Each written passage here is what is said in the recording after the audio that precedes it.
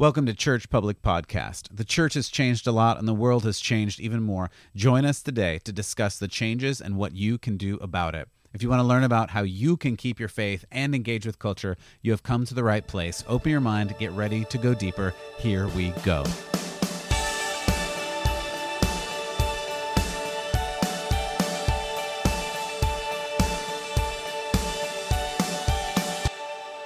Hey everybody, welcome to Church Public. We're excited you have joined us today. Today we are talking about things in the church, things in the public. Today is really more of an intro session on what this podcast is all about. I don't know about you, but things have sure changed over the years. I look out and wonder where all the bitterness, the anger, the hurt is coming from. Sure, we have always had our problems, but things seem even more heightened now than they ever have been, or at least in my lifetime.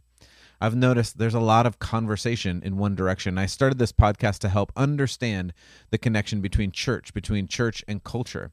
I want us to learn together there's more you can do than you realize, and the time is now. So first I want to talk about church. I want to talk about church and public. The church, I want to describe what that means, describe what I think that is. And then the public, I want to talk about what the public square is, what it has been, what it could be. So we're going to start with church. And by church, I just mean faith, your faith community, your family, your friends that share your values. The church is not a building. The church is a community. It may be your family. It may be your adopted family. It may be your Christian brothers and sisters. It is a community. And it's a community for a good reason. When we get together with those who share values, we reinforce our boldness to live out what we believe. This is super important. It's important to do what you say, to say what you mean. Maybe you've heard that before. That's a really important thing that we have to do. Because if you have a belief, but you don't say that belief, you don't do anything with that belief, it really doesn't matter. It really doesn't do anybody any good. This is a conversation that I want to get into to help us understand what you believe really matters and what you do with what you believe really matters. Faith gives us a grounding place for what we believe. If you know what you believe, you can learn how to act. The other side of this that I think we've seen some of lately is people who are trying to figure out what they believe and acting in a way that some would view as destructive. We want to be constructive. We want to be a society. We want to be a community that helps one another. I think everyone would agree on this. I think most people would agree we want to help one another. We want peace. We want love. We want to see these things in and around our community. So how do we get there? Those are the things I want to talk through and help us learn as we move forward. So what are the different parts of church and church community? Your family. Your family is a big part of this. Your family is super important to your life. They reinforce your values, and because they're the closest to you, they help you grow if you let them. Your family are the people who know you the best. They see you the most. They probably remind you of the things you do wrong the loudest, right? Most of us get frustrated with that. But imagine if we listened to those around us and tried to hear where we were failing, so that we could become better. There's a huge power in listening to those around you, in listening to what you have done. But the hard thing about that, the really hard thing about that is you have to admit that you aren't perfect. And that's really hard. It's really hard to say, I didn't do that right. It's hard to apologize. In this age where we celebrate pride, we want to be proud about things. It's really hard to do the opposite, to have what you'd call humility. Acknowledging that you don't have it all figured out. You don't know all of the answers. You don't know everything that's best for you or anybody else. And family can be a great place, if you listen to them, to hear. If you hear the same phrase repeated to you over and over and over again, maybe rather than getting frustrated with that, think, maybe there's something I'm doing. Maybe there's something I can step into to help with this situation. And maybe it makes me a better people. Maybe it makes me a better person, and maybe it makes those around me a better community. Family is super important. Your friends can and should be a big influence on your life. We've all heard of peer pressure. Most of us, it's been referenced as a joke, like you'd hear as a kid. If your friend jumped off a bridge, would you do it too? Of course, that's a sarcastic joke, but it's also true. You become like who you hang out with. Again, you have choices here. Take a second and examine. Do you have friends in your life that'll help you, encourage you? Or do you have friends that you do things with and wake up the next morning with tons of regrets about what happened the night before? I would suggest you pursue the good friends. But again, it's your choice. So all of these elements of people exist in church. You have family, you have friends. Church is a gathering of followers for a reason. The writer of Hebrews says, don't give up meeting together. There is a place for us to come together as a community and do something together. And that something is important. What we do together is important. Why shouldn't we give up meeting together? Because church is necessary. It's necessary for our community. It's necessary for us individually. It's necessary for our society. And we'll talk more about that in a minute. We need church. We are the church. When I talk about church, again, I'm not talking about a building. I'm talking about corporate worship. I'm talking about getting together to focus our attention on something outside of ourselves. That something, for me, is God in the person of Jesus Christ. We focus our attention on Jesus. It's important to come together, to learn about God, and to respond to Him in worship. It's important also to go out from that corporate worship and continue living out your faith.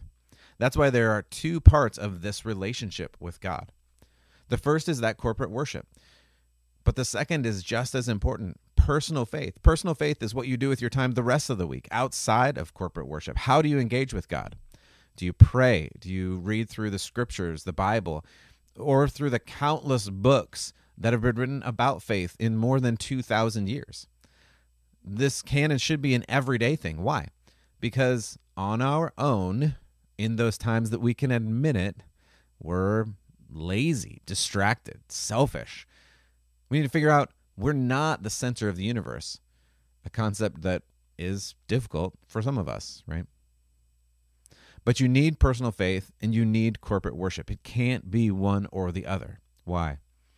If you only have corporate worship, you run the risk of phoning in your faith. You put on a good show for an hour or for a week, and that's the relationship you have with God. You do certain things at church, you act a certain way at church, you act a certain way differently the rest of the week. You use different words the rest of the week. You say different jokes the rest of the week. You hang out with different friends the rest of the week. That's not a real faith. It's not a real foundation. I had this funny joke I heard when I was growing up that just because you go to McDonald's doesn't make you a hamburger. Just because you go to church doesn't make you a Christian. And again, while ridiculous, it's also true. You have to have more than just the corporate worship. But again, corporate worship is really important. And we will talk more about that in the coming weeks. You have to have this personal faith. You have to have this personal faith that is your relationship with God every day. What are you doing in your relationship with God every day? And then it's also not the only thing you need to have. Again, you have to have corporate worship and personal faith. Because if you only have a personal relationship with God, you run the great risk of becoming self-centered. We talked about family. We talked about friends. We talked about brothers and sisters in Christ. Part of going to church and being involved in corporate worship is having people around you who can recognize things in you that you wouldn't see without that mirror, without that reflection from other people back to you. I've heard this time and again. I've had lots of friends who have tried to do this thing where they say, I'm tired of the church, quotes, and I'm going to do this on my own. I'm going to figure out how to follow God on my own. I don't need to go to church to do that. I can do it at my house. I can read my books. I can read some scriptures. I can pray, and it's fine. In almost every instance of friends that I've had who have done this, it's not worked. Maybe they've had great intentions. Maybe it started off well, but after a while, what happens? They get tired. Again, they get bored with what they're doing. Maybe they don't even see the trajectory they're going on. And I've noticed in my friends who have done this that they've drifted away, or they've begun to believe something that just wasn't true, that whatever they justified or made up, or I don't know. And we need the church as a place of gathering, as a place of corporate worship, to go and help us remember what those foundations are, remember what those fundamentals are. We need others in our lives to challenge us, to help us see what God wants to do in our lives. The scripture says, iron sharpens iron. You can't be sharpened if you're alone. You have to have people around you who help you. Again, that's not every circumstance, but in general, it really helps to have corporate worship together, and it helps to have a personal faith. Those are the building blocks that you need to put at the foundation of your relationship with Jesus so that you can build on them and learn how to act in the world, in the society, in the public, as we're going to talk about, and how to act with your friends, your family, and again, the goal, how to make this world a better place. Because I want that to be the goal for you. I want you to grow into the person that you were made to be. You are special and unique, and you have a place that only you can fill. There are things that only you can do.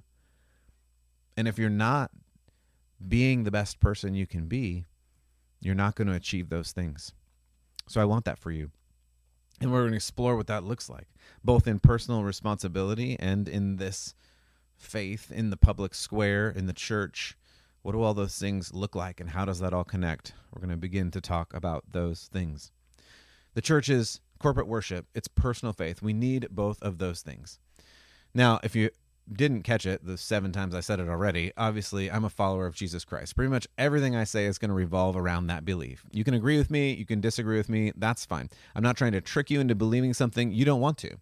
I will say, though, that whether you agree or not, whether you believe or not, we do live in a country that was founded on certain principles that came from the Bible. It came from this relationship with God, with Jesus. And that faith is something why America has had more freedom than any other country in the history of the world. If you don't believe me, check out history. Look at different civilizations. It's just a fact. We've had problems, no doubt. And we want to talk about those problems. We want to talk about the problems that we've had in the past. We want to talk about the problems that we're facing now, today. We want to figure out the best way to deal with those. But again, it doesn't help us to forget or to not know where we came from and why we are where we are. People fought and died to create and protect the freedoms that we have today. And I, for one, would love to guard that freedom for my kids and your kids as we go on to the next generation. So we've gone through a really fast view of church, and now I just want to talk about this the public square.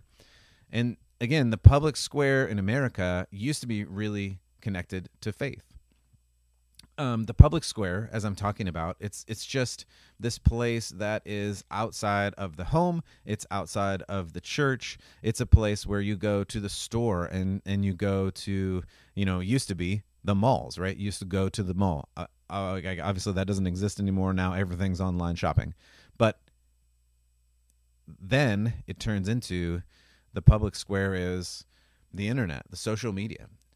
And I'm sure everyone listening knows how brutal social media has become. And we want to think about that. Why is there, again, so much bitterness, so much anger, so much rage? And that's not the way it should be. Hopefully you know that. Hopefully you know we shouldn't be so mad at one another. We shouldn't be fighting so much with one another. So what do we do? How do we change this? And it's hard to say, but those are the conversations that I want us to have. I want us to have those conversations and figure out, how do we make this a better place? How do we get into a better place together? I think we can, and I think it's going to take some work, and I think it's going to take some understanding of everyone involved. We have always had differences of opinion when it comes to belief, but there are certain truths that some would say were self-evident to create this general morality. In fact, these self-evident truths were written into the founding documents of America. Life and love and the pursuit of happiness, or the pursuit of freedom. Those, as the founders said it, were God-given rights. Why? Why would they say that? Because there were some things that we should know about humanity that everyone should have a chance to have that freedom, to live the best life they can, to worship whomever they want. And I completely agree with that. I think we should give those freedoms to everyone. So anywhere that we see there is not a freedom, we want to address that, and we want to work through that. And in America, we've done a lot of that. We fought the most bloody war in history to eliminate some of that, where people did not have freedom. We went through things in the 60s where people did not have enough freedom. And we continue to do that even today. We want to work on that, and we want to figure out how to work through more and more freedom. But at the same time, we have to realize that there was this general sense of things that were good to do and things that were not good to do that it seems like we don't all agree on anymore. Again, in general, these were things like, don't kill each other. If something isn't yours, don't take it. Don't steal. Don't cheat people. Don't look at things that aren't good for your eyes to look at. And we'll expand that and talk more about that at a later time. Simply said, treat others the way you want to be treated. Love people. Be kind. These were uncontroversial statements for years and years and years, and now some of them are completely controversial. But if you unpack them and just take a second and think about them, they shouldn't be controversial. They should be common sense and things that help us form what is right, what is good, what we should do. So this framework tried to create a public that was safe, that was free. So because this is an intro session, I don't want to get too deep into some of these concepts, and we'll talk that in further episodes. But there's a lot of detail in each of these. It requires unpacking. Stick with me if you can, if you want, if you're interested. We will try to get to the bottom of why we are where we are and some steps on how to get better as we go forward. I noticed we're at a point right now that we need to understand who and what has gone before so we can know what to do now. We have had it really easy as believers, as conservatives, as Christians. That time is coming, or maybe has come to a close. It's going to be more and more important that you know why you believe something and that you know what to do about it in the public square. It's not enough that you believe what is right. James said in chapter 1, verse 22, you shouldn't just listen to the word, but do what it says. We're going to be looking at that. We're going to be looking at some Bible passages. We're going to be looking at some current issues, and we're going to try to make sense of it and how do we move forward in the place that we are right now. This is probably not going to be easy, and you might disagree, and that's fine. We have to start working through some of these issues so that we know how to move forward. We are now disconnected from morality as a society. We no longer believe those things like don't steal, don't kill, don't destroy somebody else's house. We're disconnected from that because we feel like justice is ours. Another thing that God said, vengeance is mine. But we don't believe that anymore as a society. We believe that vengeance is ours. You see that play out day in and day out in the news. And we have a disconnected ideology. In other words, what makes us unique? What makes us free? Why are we free? And we're going to talk more about that in a coming episode. So I just want to end with this. I want to end with the idea that you have a choice. You can choose to listen to this or not to listen to this. That's your choice. We're going to be talking about things, again, that you agree with, that you disagree with, and that's fine. I think the conversation is where we need to start so that we can think clearly and process things rather than reacting to everything with so much anger and hatred. Let's think about these things. Let's wrestle through these things. For thousands of years, philosophers have wrestled through what is good, what is not good, what is the best way to act, what is not the right way to act. And we're not going to solve that in one conversation, but we can have those conversations, and we should have those conversations. So I want to leave you with the idea of choice. You have the choice to control your actions, and no one can ever take that away from you. You are not forced to do anything. You are not forced to do good actions. You're not forced to do bad actions. You have the choice to do that. And this is really important, and it's a really important concept that we're going to come back to again and again. Regardless of what is going on around you in your life, regardless of what has happened previously in your life, you can choose to react to it with anger and hatred, and react to it being the arbiter, the purveyor of justice, or you can choose to meet that situation with love. You can choose to meet that situation with forgiveness. There are examples I'm sure you're thinking of right now that happened today where you have that choice. You have that choice while you're driving around. Do you get really mad at the person who cut you off, or do you just shrug it off, keep on going with your day? Because the energy that it's going to take from you, the anger that's going to well up in your soul, just being mad at the person who cut you off is going to ruin your whole day. You have that choice. Is it your fault that they cut you off? No. Can you do anything about it? No. You have the choice to move on, to show love, to show compassion, to show kindness. And ultimately, again, if you believe what I believe, if you believe that Jesus showed us the ultimate grace, the ultimate compassion, the ultimate kindness, when we pass that on, that is going to be the thing that changes the world. The passion that we have, the grace that we show, the kindness that we give are going to be the things that transform this world from person to person to person. What I would encourage you to do is to pray, to read, to talk, and to act. What are you going to do to change yourself and to change the world? The choice is yours. Subscribe to this podcast and join me at churchpublic.com, and let's make this world a better place. Talk to you next time.